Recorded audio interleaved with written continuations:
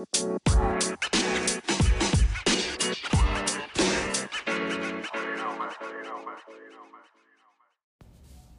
everyone, just welcoming you to episode 3 of Get to Know My Physio, which is going to be covering return to sport after ISO.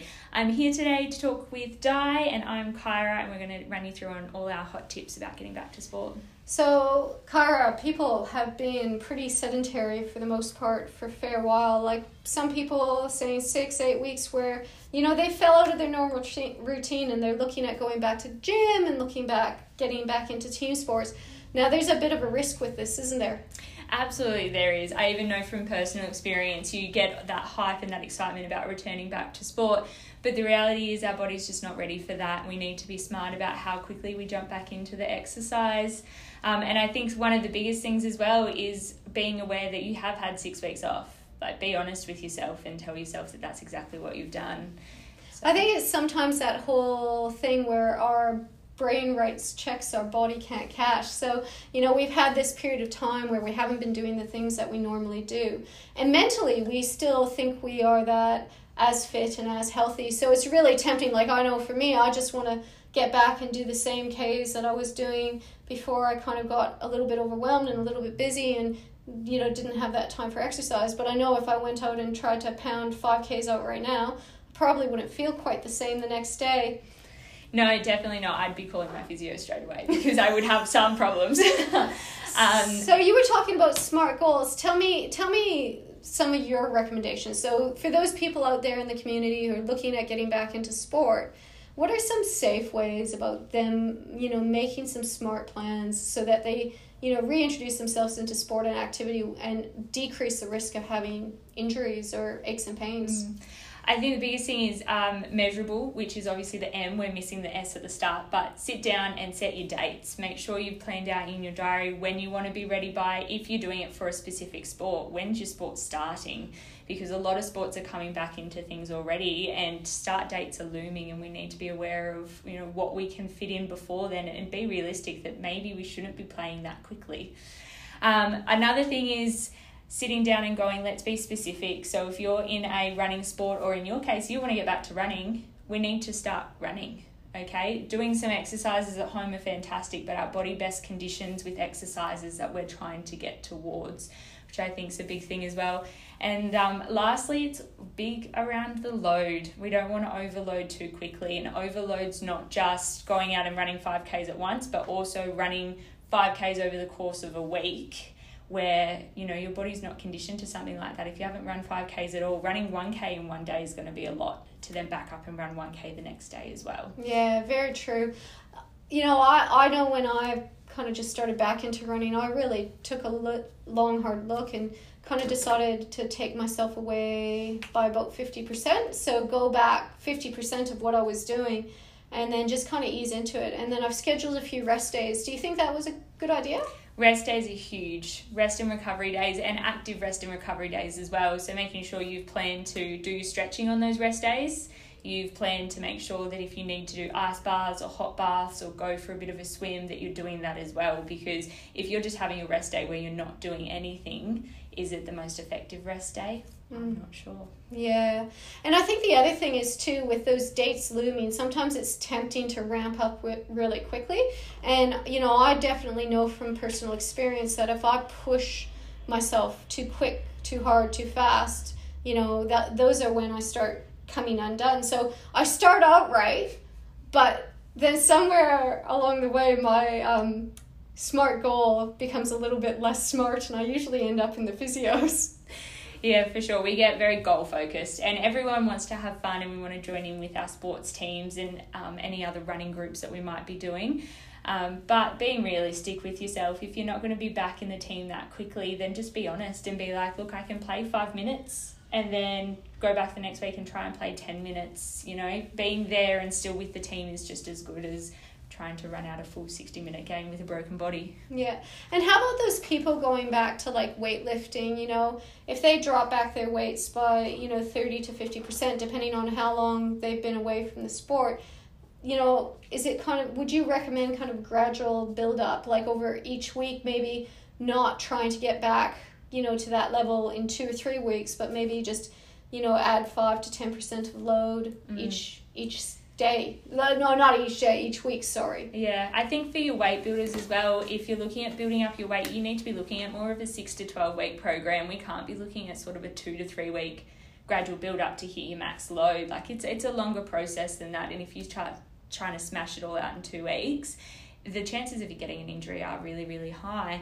But also along with that, people are probably inclined to knock back the weights, but then start increasing how many they're doing, which can be just as dangerous as well. If you're doing progressive load, so you're doing low weights but a lot of reps, it's still a lot of load going through your tissue. So we need to be cautious of something like that too. So yes, 100% drop off your weights, get your technique right, make sure your reps are still well monitored, and then gradually increase the load. So whether that's 10% in reps each day or 10% in weight once a week. So when we're thinking about training, regardless of whether it's for sport or for running or for weightlifting, is it would you recommend like 3 sessions a week? Is that a good place to start? Good place to start if you're doing 3 sessions a week for an hour. Yeah, if you want to break it up and do sort of 30 minutes 5 days a week, I'm also happy with that. But it's that cumulative load over a week. You should still be sitting down and going, okay, I've done 120 minutes of exercise this week, and next week I'm only going to do 120 minutes, and then the following week we might go for 130 minutes. Okay? Yeah. So we're not trying to increase that 30-minute time slot too quickly to get it into an hour or get it into 2 hours. And would you suggest that maybe cross-training might be a good idea, so you're not just smashing the same thing out day in, day out? Like, even if you're doing those 5 30-minute sessions, like if I went to the gym and I did 5 days of legs, I'm not sure I'd be able to walk up the street to get a coffee. Any of us would. We wouldn't be able to sit down on the loo, let alone walk. So, no, you've got to be smart about your body parts that you're training and how often you're training those particular body parts. And cross-training's really fantastic. It also builds a lot of resilience in your tissue, so it makes you really ready for everyday living where things are unpredictable and we're moving our bodies in ways that we... it's always changing. It's not always just bending down, squatting and picking up a really heavy weight. So I think from that perspective, cross-training is really good. And if you're starting out on a low load and you want that high rep and you want to be dripping with sweat and exhausted, then cross-training really gets that going for you as well. And what would you suggest? Like, I know, again, it's about, the brain writing checks the body sometimes can't cash. Like, if you pull up sore, like how long would you suggest people leave it before they start seeking help? Because, I'm kind of a little bit of a she'll be right, mate kind of person. We're all a bit of a she'll be right, mate. I think a lot of us want to push stuff under the rug and not acknowledge it for a long time. But the reality is everyone knows their body between soreness and between actual pain, okay? If it's proper pain, you should be seeing your physio within the next day to 2 days straight away. But if you're getting that soreness, it shouldn't be looming for more than 3 days. Yeah. Okay, you're getting to that 2 to 3 day mark and it should be progressively getting off. If at that point you still got that muscle soreness and that achiness, I'd probably then see a physio as well. In my experience too, when people come in early, it often means that we can prevent their training schedule from being interrupted. We can actually help them continue to train and continue to get stronger, and we find ways of just modifying what they're doing so that they can allow that area to heal, but they can keep going with the things they love to do and would rather be doing than coming to physio. Wouldn't you say that's true? Yeah, I would agree with that as well. And do you have any hot tips about sort of straight after you gym, what's the best sort of recovery or what's the best sort of regime we should be doing? I think one of the things that people really underrate is hydration. Hey, like the amount of people that are walking around dehydrated, and our body needs to be hydrated. And I'm a real big fan of having a little bit of foam rolling or other activities like that, just to get rid of some of that soreness and make me feel a little bit looser and a little bit more limber before I hit the next session. Yeah, absolutely. How about it always you? Makes you feel a lot better. I love a little bit of foam rolling. Also just some gentle stretching. It also kind of relaxes me after I've, hit the gym really hard and I'm all flustered and excited. If I can take that quick moment to stretch out my body, acknowledge what I've done at the gym, be kind of proud of myself as well that I got that workout in. I really enjoy those sorts of things too. Kind of keep your mental health in check while you're going. Yeah. Yeah.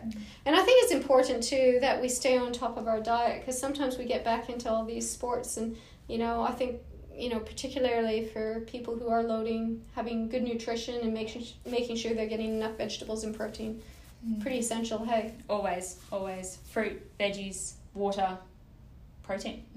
Fantastic. Any other tips you would have, Cara? I feel like we've covered a lot already today, but I think going forward, everyone should definitely listen to their bodies. Okay, know your limits, know your goals, and start working towards that. Be a bit smart, take the time out to start doing it. What about yourself, Di? Any hot tips? Yeah, I'm much like you. I'm aiming to hopefully be back up to running 10Ks after about 14 weeks. I've really listened to my physios this time, and really am trying to do a graduated return so that I don't come out injured. So, yeah. Perfect gold star student for you. Yes, I try. Well, guys, thanks a lot for joining us on this episode of Get to Know Your Physio. Can't wait to talk to you all next week. Did you enjoy today's episode? Well, make sure you head to our Facebook page and our website for more information on how you can keep healthy in the goldfields. Or to book in, call us on 9091 1739.